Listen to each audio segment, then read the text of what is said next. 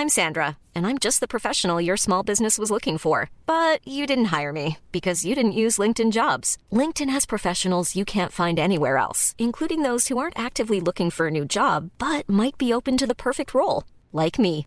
In a given month, over 70% of LinkedIn users don't visit other leading job sites. So if you're not looking on LinkedIn, you'll miss out on great candidates like Sandra. Start hiring professionals like a professional. Post your free job on linkedin.com/people today.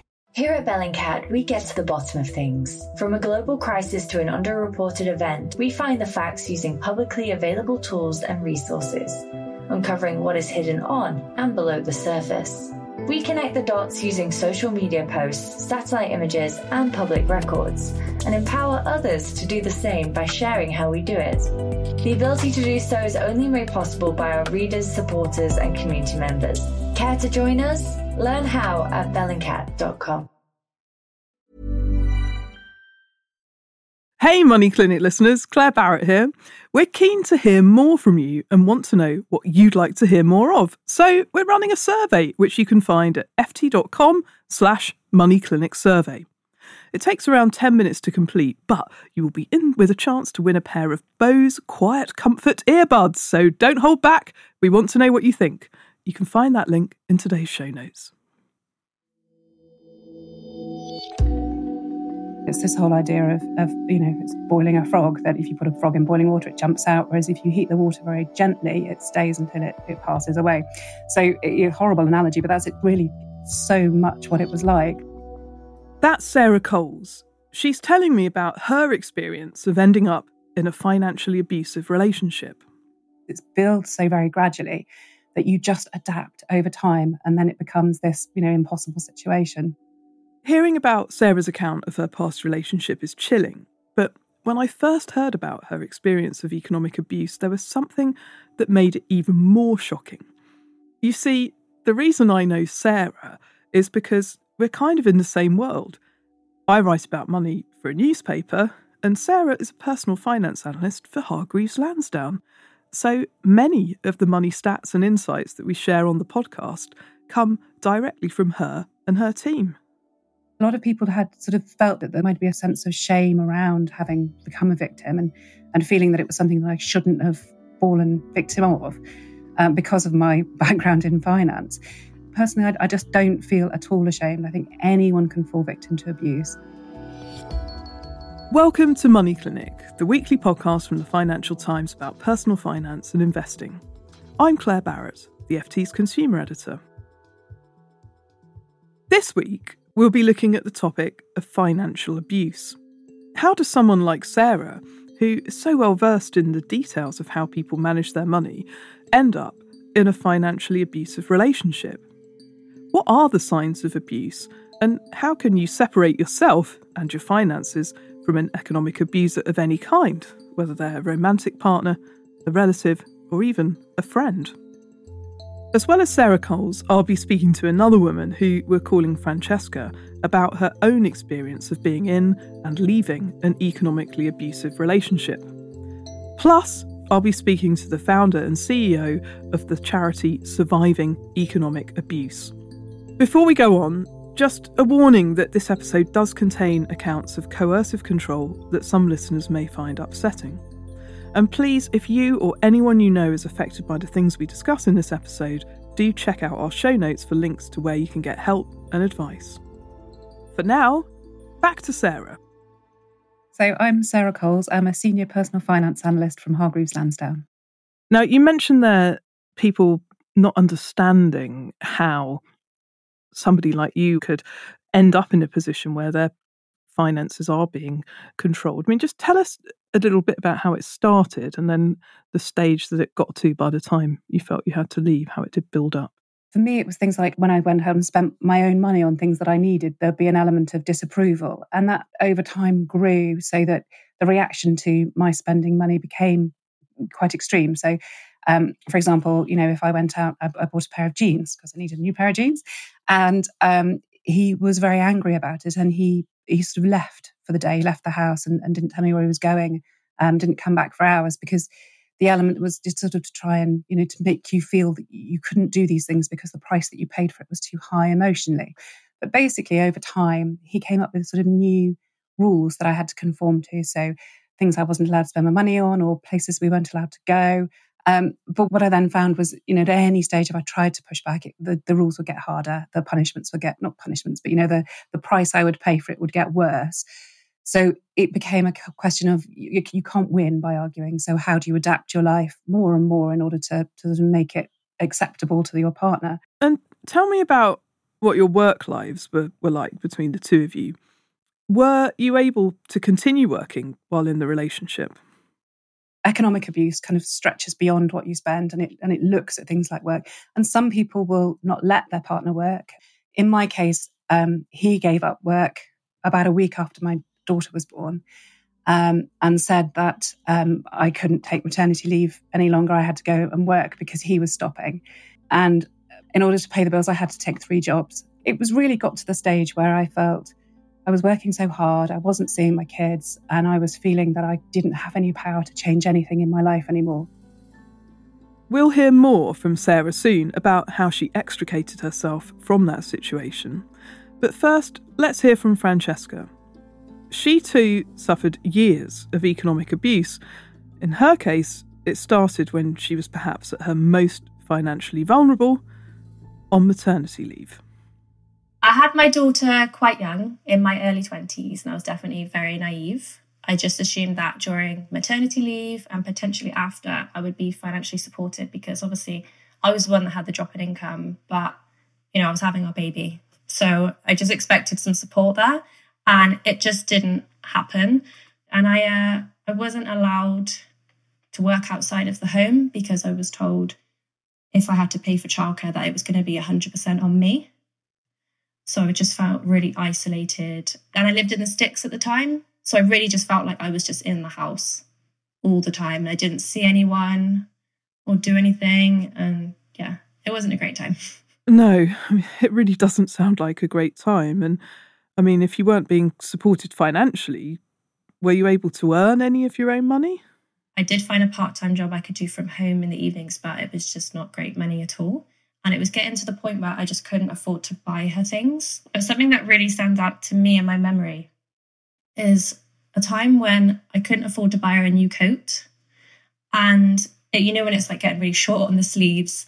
And I just remember I was trying so hard to buy a coat and I couldn't afford it. And I know people might be listening and think, well, you can just get one for a few pounds. But when I say I had no money, like I didn't have those few pounds. So I asked, can you buy the coat? And I was told no. And made her feel really bad about it. And then the reason it stands out in my mind is because she went into nursery. So this is when you had the free childcare hours. And she came out and she said, Mummy, they've said that you need to buy me a new coat. This one's too small. And I remember just being so upset because I obviously knew she needed a new coat. I didn't need someone telling me that I needed to.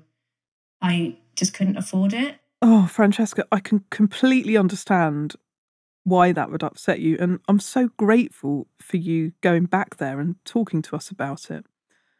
But while you were living this very financially squeezed lifestyle, what was life like for your partner? I was trapped in the house, but then I was watching my partner at the time go on holiday with their friends all the time. They were eating out every day, whereas I actually ended up eating really badly because I was trying to make sure my daughter was eating really healthily. That meant I didn't have anything for myself. So I ended up for years, I lived on plain pasta or vegetable soup to the point now where I can't even look at vegetable soup without feeling sick. Honestly, just the thought of vegetable soup is traumatizing to me. Inevitably, there are going to be people listening to this episode who are thinking, well, why didn't she just leave? Why didn't you get out of the situation? But of course, it's never that simple, is it? When you're in the moment, you just kind of downplay it and you just think, oh, it's not that bad. Or I think I'd accepted it. I just thought, this is it. This is my life. And I couldn't see how it was going to get any better.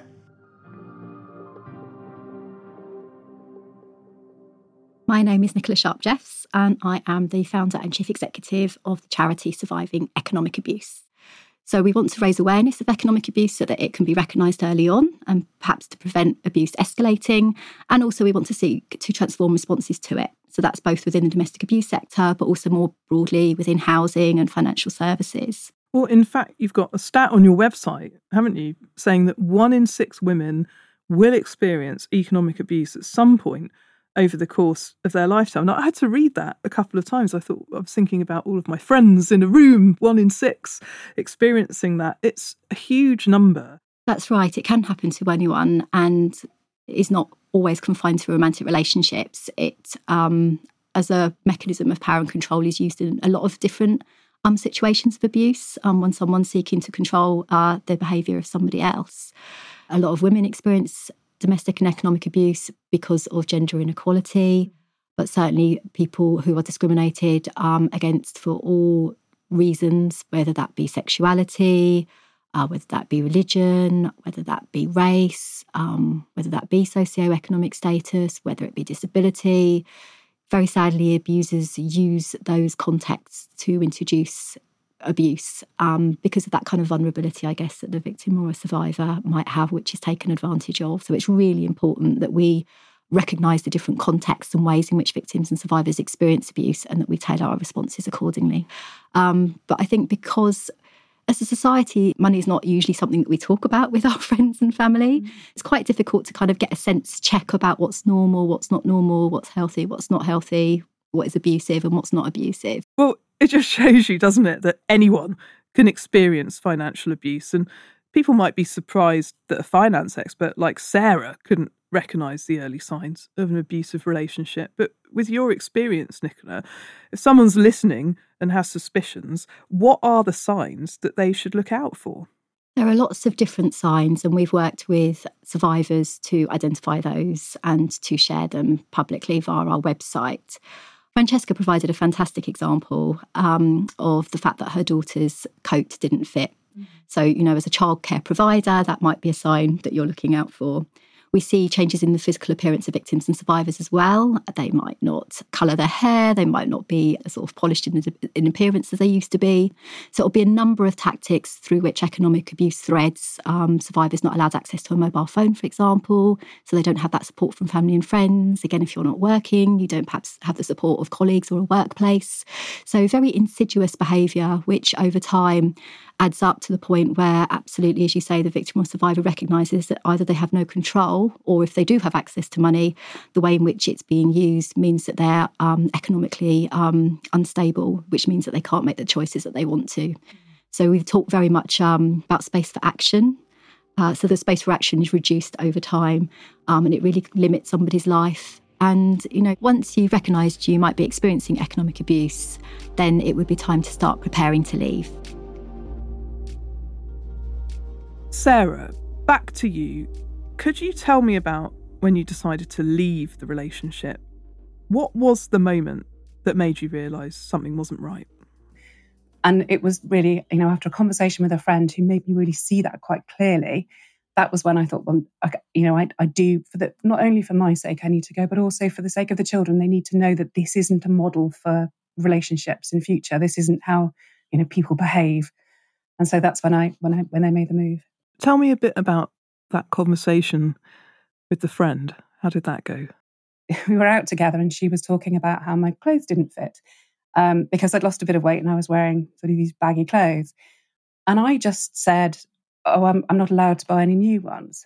And to me, because of my mindset by that stage, that felt like a perfectly ordinary thing to say. And of course, to her, it seemed really shocking. And over time, the scales gradually fell from my eyes and I realised that exactly what sort of situation I was in and that it was abuse. Because, up until that point, you're just so busy coping with it that you don't really take a step back and think about the full picture and what's happening to you. And tell me a bit more about the process of leaving the relationship. Was it difficult to financially extricate yourself from your partner? Yes, I mean, it is very, very difficult to leave. There's no doubting it. And I was in a lucky situation in that because I was the one who was making the money and I did, I had to obviously give it to him, but I was in a lot more control. I had oversight of what I was earning.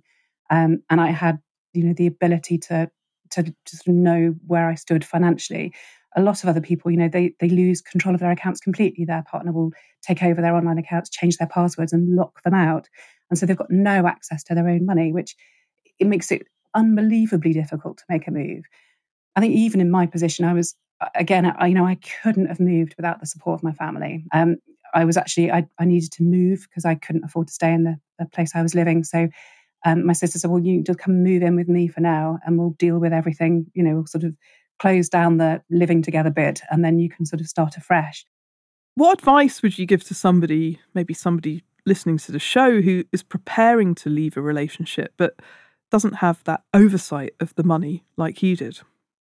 If you can get access to your own money and save up a fund in order to, help you make that move, sometimes people will ask a friend to look after that money for them so that they're not concerned about it being discovered.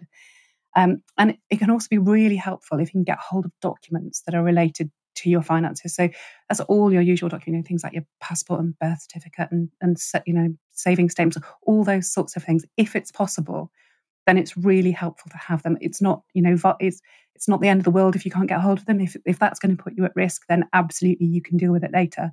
But the more information that you have when you leave, the easier it is for you to sort of start piecing things together and working out how you move forward from it. And at the point that you were preparing to leave the relationship, you didn't just have yourself to think about, you had your children too. Now, that must have made separating much more difficult. Yeah, you're right. It's simultaneously more difficult and more important. And I couldn't see a situation in which I could possibly leave and pay for childcare and pay my mortgage. And so what I did in the end was obviously move somewhere much, much cheaper and, go freelance and then be able to work more flexibly and then require less childcare. So we had a very big conversation about all of those sort of lifestyle things, which can be really useful because then you're not thinking it's completely impossible, I can never leave. You're thinking, okay, these are the changes that I need to put in place in order to be able to leave. So it's not easy. And particularly, with the cost of everything rising and, rents going up, and it is incredibly difficult to start a whole new life, especially when you're caring for kids. Francesca, you're no longer in that relationship, but tell me what it was like getting yourself out of that situation. Was there a penny drop moment when you realised that you had to leave? I don't think there was a penny drop moment. I think it was one of those things where I had it in the back of my mind probably the whole time, to be honest. But I think one of the hardest things when you are leaving any kind of bad situation that a lot of people don't actually talk about is how bad your mental health is at that time. So if it was me now and I wanted to leave my new partner, it would be fine. Like, I'm not battling my own mind in it. But I think when your mental health is so bad, doing anything is difficult. But if you're going to try and change your whole life, especially one that affects your child, it's really, really difficult to wrap your head around. And that's why I think it does take people quite a long time to do. It's not ever an instant decision. You do have to weigh it all up. And how did you plan yours? Presumably you confided in other people to help you, whether that was friends or family members or maybe a professional. I actually didn't. No, I did it all on my own. Wow. Which I don't recommend. But I think, like I said, a lot of it was subconscious. So I didn't want to probably admit to myself what I was doing as well. So I'd racked up some debt at this time and I really wanted the debt gone. That was important to me. And I wanted to make sure that I could financially support myself and my daughter on my own. So a lot of that was, I was so super focused on paying off my debt, earning extra money, got a new job. So that was when she went to school. So she started school and then I was like, right, I'm getting a part-time job where I don't have to pay any childcare. So that was like a big goal for me as well. And then eventually you saved up enough money to move out. I didn't move out. So I stayed in the house and I got him to leave. Wow. Yes. So funny enough, I actually bought the house by myself, but he had paid the mortgage since we'd lived there because I couldn't afford to. Literally, that was the only reason why. And so it was the splitting of the house. Who's going to stay in the house? Am I going to stay in the house? Is he going to stay in the house? Are we going to sell the house? That was kind of the only thing we kind of clashed on. But I made sure to keep it really calm. But It was really good. So we didn't actually have any joint accounts at the time. It was actually quite easy. And again, I put this down to the planning that I had done in terms of how I said things and how I came across. So I was very fair. I was very calm. He understood that he was in the wrong and I was not in the wrong. He did understand that.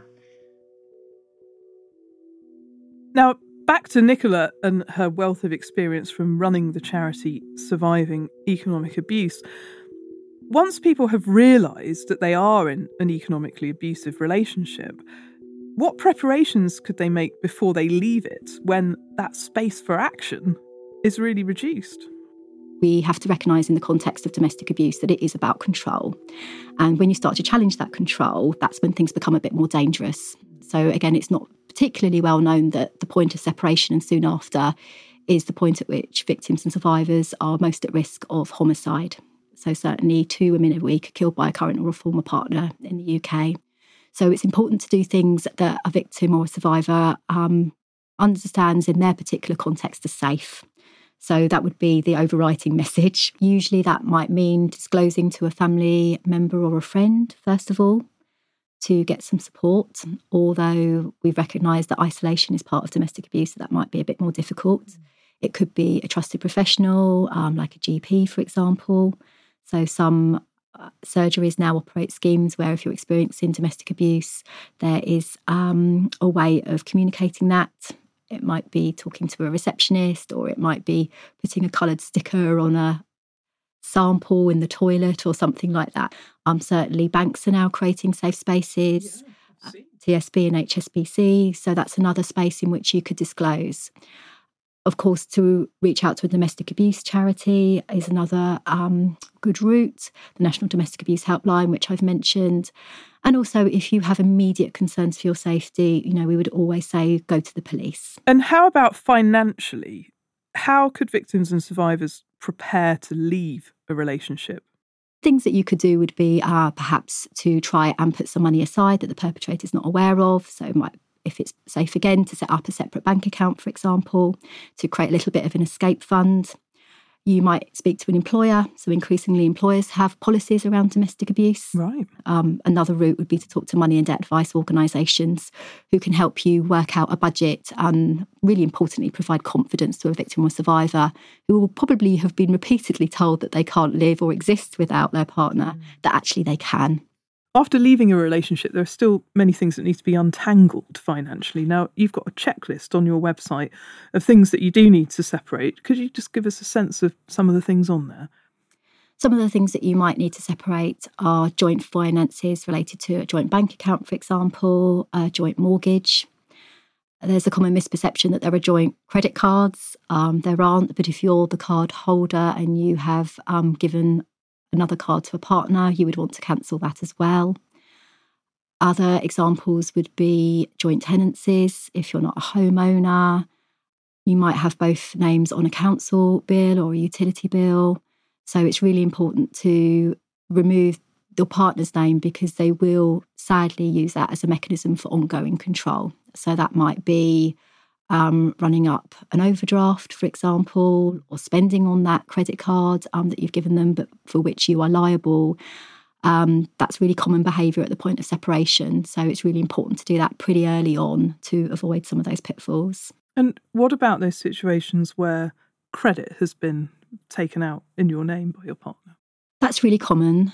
Those who experience domestic abuse, 95% of them will experience economic abuse. It is so common.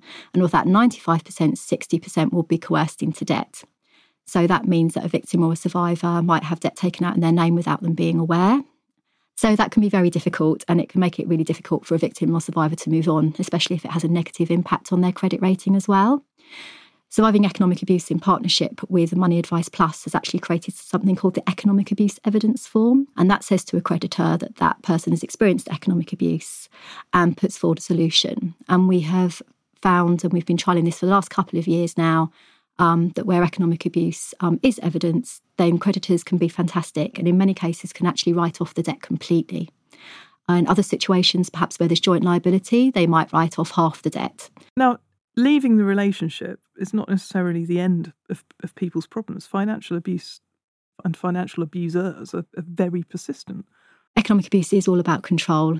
So we understand from victims and survivors that the perpetrator might continue to exert control, perhaps through refusing to close joint financial products, through perhaps running up utility bills that might still be in the victim survivor's name in the home that they fled, so that they get into debt, which makes things difficult in terms of moving on.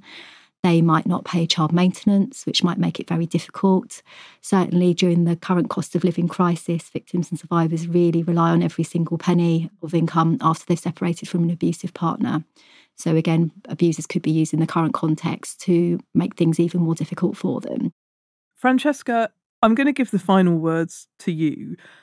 I'm in awe of the fact that you can talk so calmly about what must have been the most awful experience to have gone through. But with the distance of hindsight, how do you feel now about your experiences in that relationship and everything that happened?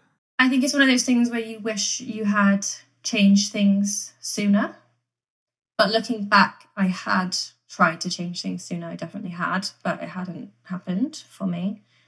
But I just think so many people like myself, you feel like you're all alone.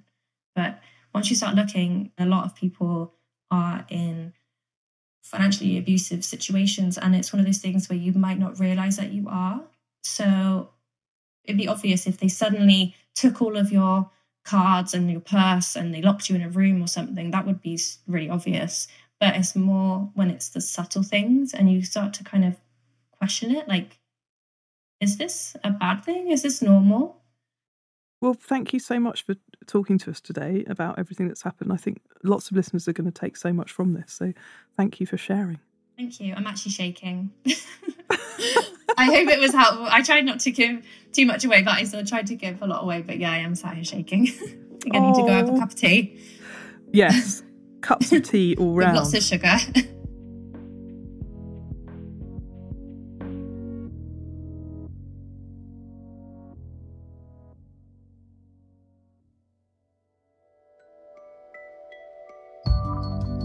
That's it for Money Clinic with me, Claire Barrett, this week, and we hope this episode has been useful and insightful.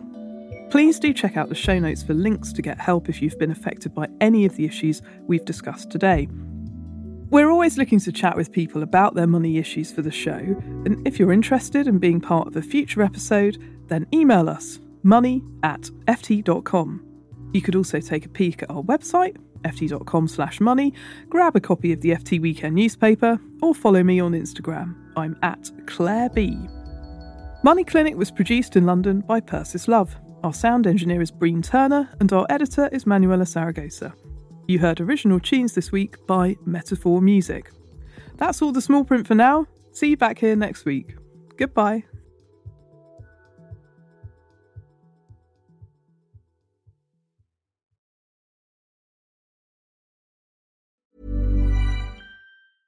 Here at Bellingcat, we get to the bottom of things. From a global crisis to an underreported event, we find the facts using publicly available tools and resources, uncovering what is hidden on and below the surface.